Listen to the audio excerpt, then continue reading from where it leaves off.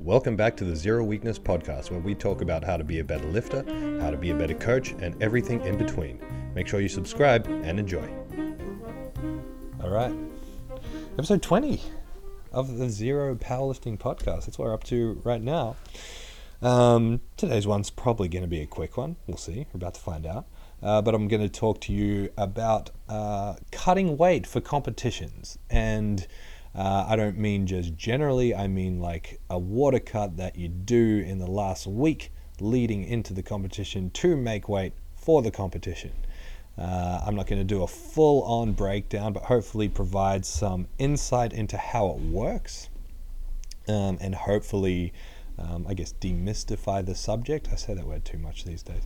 Hopefully demystify the subject and provide a little bit of hopefully guidance to help you make the right decision next time you do a cut for a comp. So I guess the best place to start this is determining whether it's worth doing a cut. And determining also whether you should be doing the cut. So if it's worth it and if you should be doing it. So is it worth it? I mean, ultimately this is going to come between the athlete and the coach, or the athlete themselves if they're without a coach or they're self-coached. And everyone's going to have different ideas as to what's worth cutting for and what's not.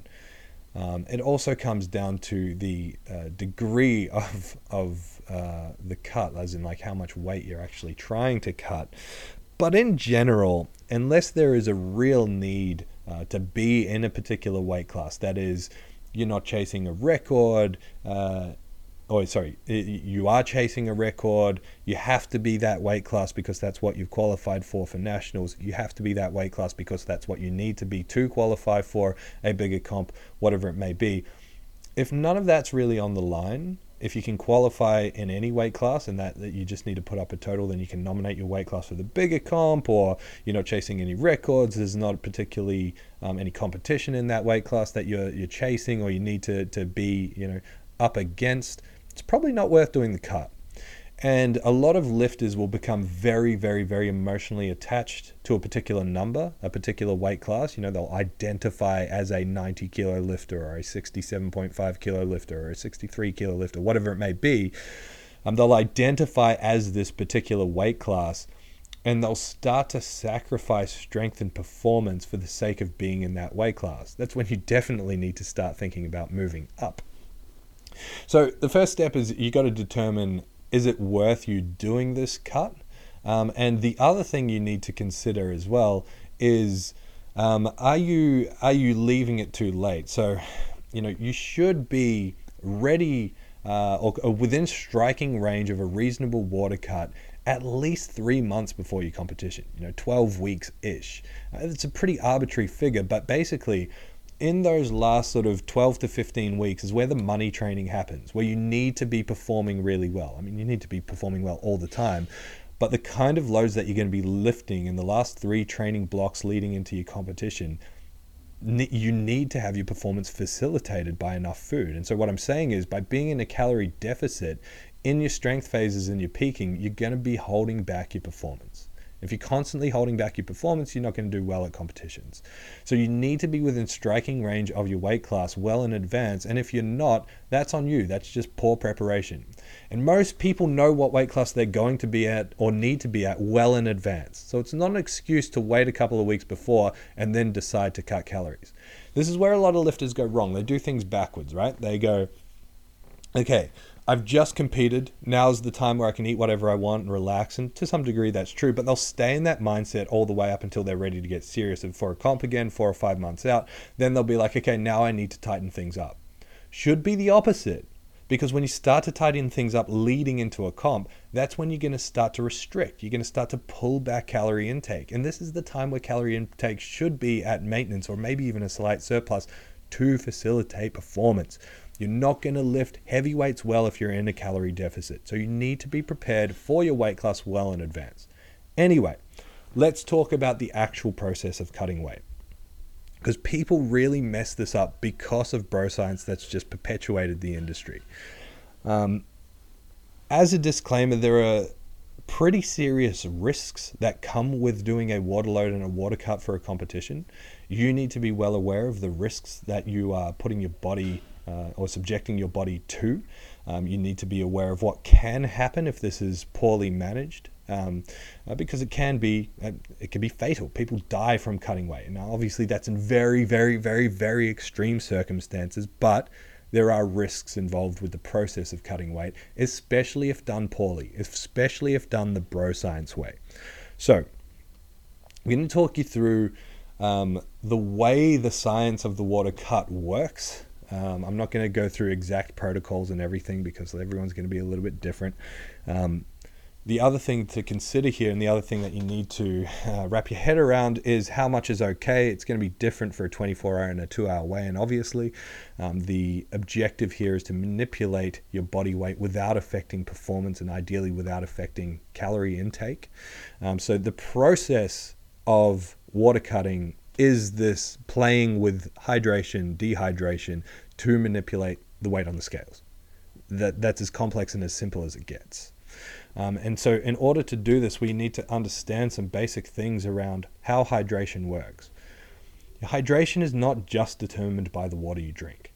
And so that's an important thing to understand here, because a lot of people will dehydrate themselves as part of the water cutting process. Oh, hold up. I'll be done soon. Is it chicken? Yeah. Okay, good. Just all over the interruptions today, man.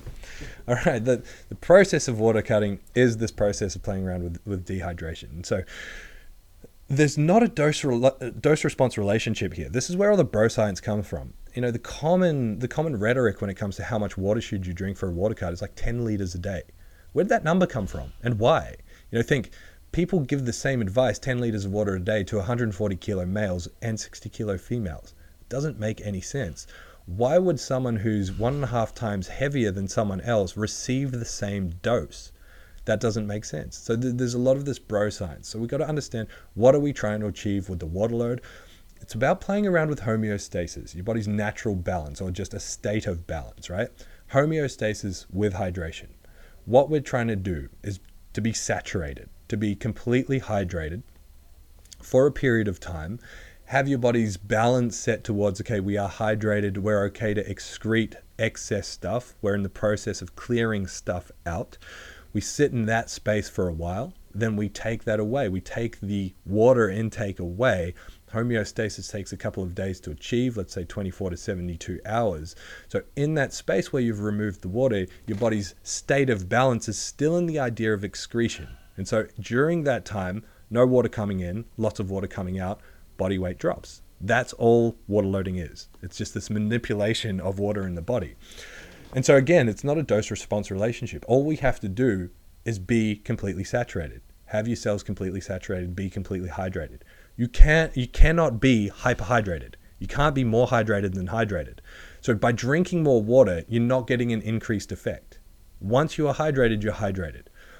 The point of hydration that we're looking for, essentially a good litmus test, is if you're peeing clear once an hour, you're very hydrated. That's the point that we need to get to. And for most people who drink an average amount of water, you know, between 1 and 3 liters a day, it's probably only going to be 1.5 to 2 times that.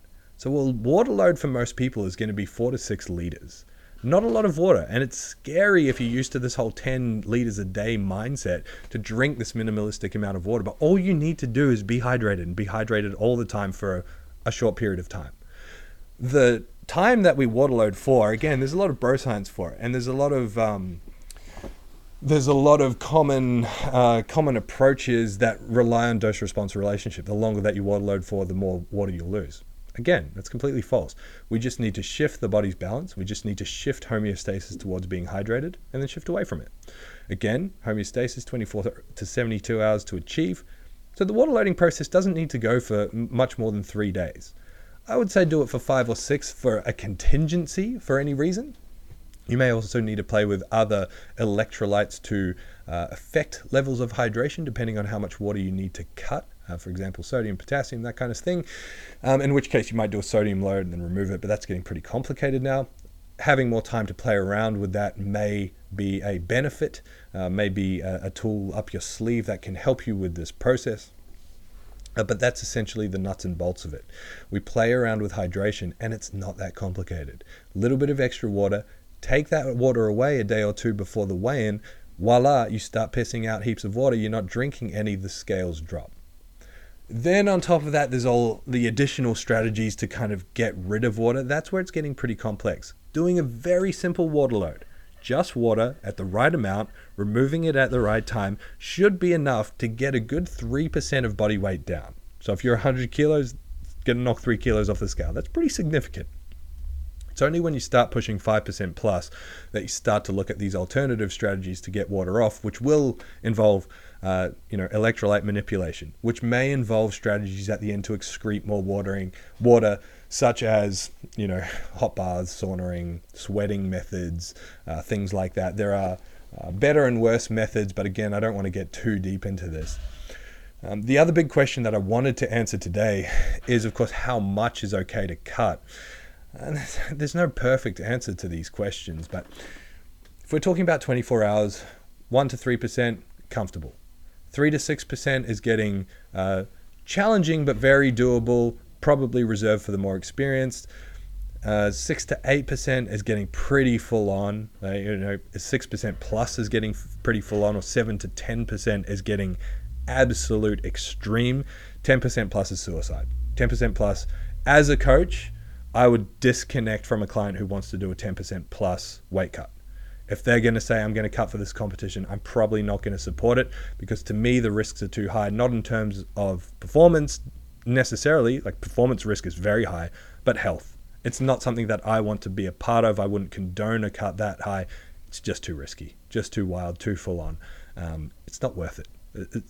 If you're needing to cut 10% plus, you're just unprepared. You should have been more prepared. You shouldn't have had to cut that much weight. You need to think about, okay, well, if I need to cut this much weight, I'm not ready to do this competition in this weight class. I should do a competition at a later date and manipulate my weight using calories rather than water.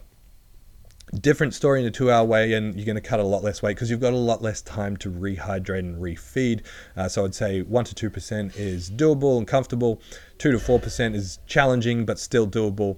5% is extreme. 5% plus is suicide for a 2-hour weigh-in, especially in terms of performance. Cutting the weight for a 2-hour weigh-in with a 6%, 7%, not that crazy health-wise, but certainly performance. You're just not going to rehydrate and perform in time with a 2-hour weigh-in doing a cut that big.